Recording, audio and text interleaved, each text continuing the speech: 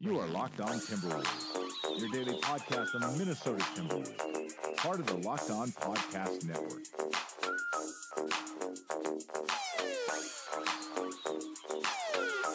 Welcome to another Locked On Wolves podcast, part of the Locked On Podcast Network. As always, your host, Sir Colton Leslie, bringing you daily Timberwolves content. Make sure to check out the @LockedOnTWolves Twitter account, as well as my Twitter account @CMolesky, MLESKY. I failed to get the show tweeted out yesterday. Super busy yesterday before the Toronto game kicked off. Didn't get a chance to tweet it out earlier in the afternoon. I apologize for that. But usually I'm pretty good about getting all of the shows out there on social media. So make sure to go check out that. Also check out the Locked On NBA podcast. If you're looking for some place that gives you updates and recent news, as well as bringing in some really cool guests, all in one convenient place, giving you all the great updates that you need to get prepped for all the NBA action. That's the place to do it. Locked On NBA podcast. There's not a ton of places that give you daily around the league content consistently. Not too many podcasts that do that. And I would strongly advise you go and subscribe to that one. It's a great place to get information. We're going to talk about today the Toronto game. I'm going to talk about some things that you can glean from it, some lessons learned about the Timberwolves before I get to the NBA, 3 things I learned from the league last night. I'm going to save the Milwaukee preview for tomorrow. They play the Bucks on Friday. Let's save that one and get into it tomorrow. But first, before we get to all that, I got a little bit of a rant for you guys. Because I don't know if you noticed this, but everybody is blowing up about this Kawhi steal. Oh, no-look defense. He's so good he doesn't need to see to get the defense going and to play great defense. He doesn't even need to look at the player. Okay, people, settle down. This dude fell. He straight up fell. He just fell. He made a bad play. He played that so poorly that he tripped and fell down, and he just happened to land on the ball. That was pure luck. To everybody, I'm calling out everybody, ESPN, Bleacher Report, anybody who is tweeting that out saying, oh my gosh, look at how great Kawhi Leonard is. He is a great player. I give you that. But that was just a bad play that he got lucky on. Please stop. Please stop. It's ridiculous. It's stupid. It makes me mad because it was a bad play. He got juked out of his socks. He fell down, and he landed on the ball. That is pure luck. That is just, for some reason, he's getting lucky after scorning a whole fan base for an entire year that did nothing but love him. He's just getting lucky. So congratulations for that, I guess. Congratulations that your best player fell down on a play, and he just happened to land on the ball. Good for you. Good for you, the Six. Good for you, Toronto. Great job. Great job. Great job. All right, now that we got that out of the way, the Timberwolves lost 112-105. I'm sorry. I didn't mean to come at you heated, people. It's so stupid. But anyways, the Toronto Raptors won 112-105. Pretty tight game. Biggest lead for Toronto was 17 points. But the Timberwolves were able to rally back in the second half especially. They ended up 26-26 for a third quarter score. Ended up outscoring Toronto 31-29 in the fourth quarter. It wasn't enough to surge them past the Raptors, but they were in this game. I was actually super happy with the Timberwolves in this one. They shot 33s, hit 50% of their threes. Yeah, Josh Okogie looking really good. He knocked down 50% of his threes, even though he shot 28% from the field. And I ended up with 10 points, 11 rebounds. You had Butler with 23 points. Derrick Rose with 16. He was actually the only double-digit scorer for the Timberwolves in the first half off the bench. He had 10 points. Nobody else on the Timberwolves roster had double digits.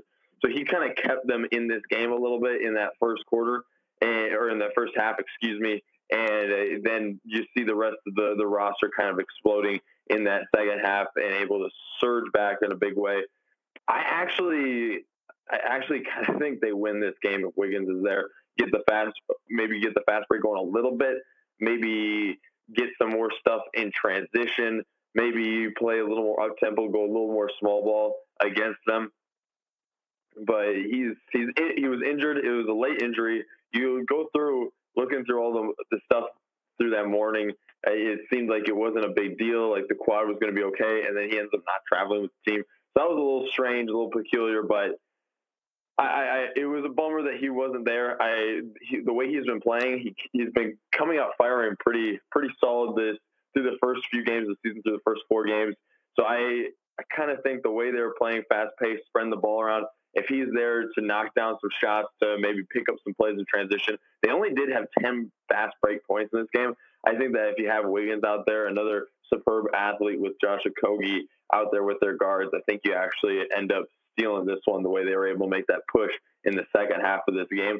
But nevertheless, it's a tight loss.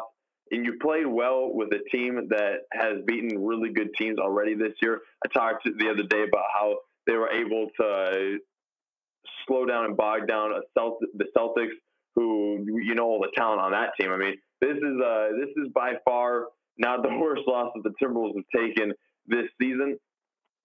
I will say it was unfortunate for Towns, a guy who has perennially really waxed this Toronto team and really had his way with certain individuals on this team. Guys like Valanciunas, who he has just consistently played leaps and bounds better than when they've played Toronto. It was a bummer that he never really seemed to get going in this game. Ended up shooting 29% from the field, had 14 points and only 8 boards. It just really felt like he never really locked into that next gear. He shot 5 threes, only knocked down 1 of them. It would have been nice to get him going a little bit more in the post to try but he wasn't knocking down the shots either. 5 for 17. It just never felt like he was in a rhythm. So it's hard to justify giving him more looks down low when he had 17 and just couldn't knock him down. That was really a story of the night. I would say coming away from this game was you had players who were really feeling it and players who just could not find a rhythm. It was all over the roster. You had Jimmy Butler at 53% from the field. You had Karl-Anthony Towns, 29% from the field. Josh Okogie, 28% from the field. Jeff Teague, Derrick Rose, 41, 43% from the field, respectively. Tyus Jones, 25% from the field. All of these guys, Taj Gibson played 19 minutes, was seconds away from getting into the 20-minute mark. But all the rest of these guys are playing at least 20 minutes. You see Josh Okogie, 26, Derrick Rose, 29, Jeff Teague, 29. These guys are playing substantial minutes, and you have them bouncing all over the place as far as field goal percentage. It'd just be really nice if we can start finding a rhythm for all of these guys.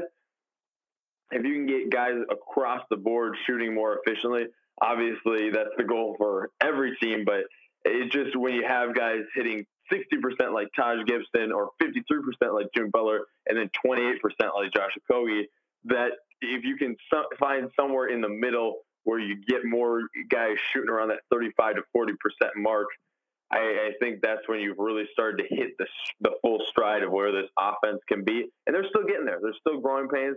There's still new guys coming in. There was a lot of tumult going into this. It was a tumultuous offseason going into the preseason and right up to the start of the season. So you knew going into it that there was going to be growing pains, even though this roster is returning a lot of guys from last season. And I think you're seeing that here just with the cohesion of this offense. Sometimes it takes them a little bit. You saw this perfect example in this Toronto game. They played really well and outscored them in the fourth quarter. But you saw them start slow, 19 points in the first quarter. There's going to be some games like this where it's a bummer that they lost because they showed they can play as good as a really good team, 5-0 Toronto Raptors, and it just took them a minute to get there. I said this before, it's going to take less and less time, I really believe, over the course of this season to lock into that next gear that I think this offense can get to. It's just a matter of how long does that take. That's going to determine how good this Timberwolves team ends up being at the end of the year. And time will tell with that stuff. But as far as this roster, you're closer to where you want this to be as a roster. Josh Okogie is getting a lot of minutes. He's getting a lot of reps. Taj Gibson doesn't have to carry I believe it was 33 minutes per game that he was playing last year. They're doing a better job getting guys off the bench and getting them involved. You have guys like Anthony Tolliver. He was in for 28 minutes. Corey was in for 12. Tyus Jones in for 20. Derrick Rose in for 29. this is good. It's becoming more creative. It's becoming a more well-rounded offense, a more well-rounded team. You're using more of this roster. It's not just 5 guys going out there and saying, well, whatever the matchups are for this team, it doesn't really matter because these are our 5 guys, and you're either going to win or lose it with these guys, so let's go. It's not that anymore, which is encouraging. And even in a loss, I think there's encouraging things to take away from this. And I think when you have your third best guy out and you're able to hang with a team that right now is the best team in the East, that's encouraging. That's encouraging. And so 7-point loss on the road to Toronto after that slow start, I'll take it. I'll take it. Maybe not in December, but right now when you see this team having the growing pains they're having, I'll take that. All right, we're going to get to a break for some sponsors. Then we're going to close this out. First, some sponsors. All right, shorter show today, just covering the Timberwolves and their loss to the Toronto Raptors. Going to get to the Bucks game tomorrow. Wanted to quickly, before we head out here, get to 3 things I learned from the NBA last night. The first thing, holy balls. You thought that Steph Curry couldn't get any better. You heard the reports of him trying to get more efficient after he broke the efficiency record and got the MVP, broke his own record, and got the unanimous MVP. I believe it's how the timeline went. And you see him in the offseason saying, I want to be a more efficient basketball player. I can be a more efficient basketball player. You say, Steph, come on. Are you crazy? What? How? How are you going to be more efficient? And then he goes and plays the Wizards. He shoots 62% from the field, 68% from 3. Are you kidding me? This is crazy. This is crazy. He's amazing. This is ridiculous. He had 51 points in 3 quarters. Steph Curry, I actually believe he can be more efficient. Watch him shoot 60% from 3 this season. I mean, maybe. If I told you that somebody was going to drop 68% and make it look that easy, it would have been hard to believe last year, but maybe he averages 60% from 3. I believe in Steph. I believe in him. You can call me stupid or whatever you want. I don't really care. I believe in Steph. That's cool. I mean, 68% from 3 is ridiculous. He actually might become more efficient than he was last season. And that is a scary prospect for anyone who remembers that they also have Boogie Cousins coming back at some point in December around the All-Star break. This is going to be ridiculous. And you know what? You can say that the NBA is warring for the Warriors being good all you want, but it's fun to watch good players be good. And damn, Steph Curry is really good. And it was fun to watch that game last night. So I don't know why people are hating. It was a fun game. I don't care that it was high scoring. I don't care if you think that there's no defense in the NBA. That was a fun game to watch. And if you don't think so, get out of here. It's being wasted on you anyways. Another thing, for anyone saying that the Rockets are regressing and going to be bad this year, or maybe jumping ship, maybe hitting the panic button a little too early on the Rockets after a loss to the Jazz, just remember, Chris Paul is really important to this team. Chris Paul is really good. I know they lost some perimeter shooters in the offseason, and they're going to have to try and figure out how to make up for that gap for those 3-and-D players that they lost. Luka Mbamute and Trevor Ariza come to mind when you're thinking of guys that are perfect 3-and-D players. Oh, wait, those guys were on the roster. But that said, Chris Paul out on suspension, he's really important to how they control the minutes for James Harden and how they run this isolation offense and how they play James Harden and Chris Paul and that isolation offense off of them and how they play those guys and kind of work those guys off each other and play those guys separately and how they run offense through them in different ways when they're not both out on the court together. And so it's a big loss when he's out. You saw that in the playoffs last year against the Warriors. And you're seeing it here when he's out. It's tough, and they struggle. They struggled a couple nights ago and when they barely hung on for a victory. And they struggled tonight against the Jazz. And the Jazz have a really good bench. I said this before. The Jazz have a really good bench.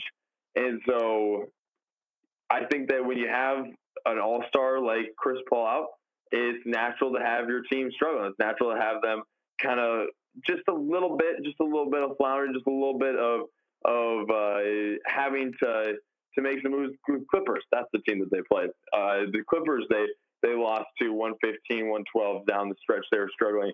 And when you play so much isolation and you play so much isolation controlled by two guys and one of those guys is out and you can't kind of stutter their minutes off each other, then you see the impact of that. And so I'll judge this team in a little bit when Chris Paul's back, and we'll see how they're able to make up for the lack of or the loss of those 3-point shooters once Chris Paul's back and they're able to get this offense back on track. But until then, I don't really want to jump to any conclusions on them and on how they're playing.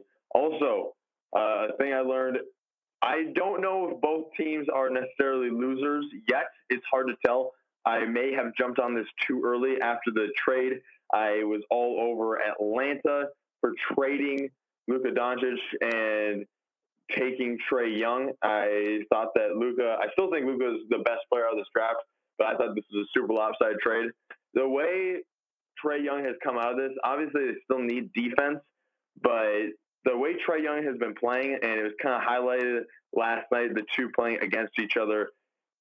Not that Luka had a bad night, but it's just Trae Young is going to be good for this team. And I know 17 points, 5 assists isn't the craziest, but he's able to do things and create offense that you just haven't seen for the Atlanta Hawks in quite some time.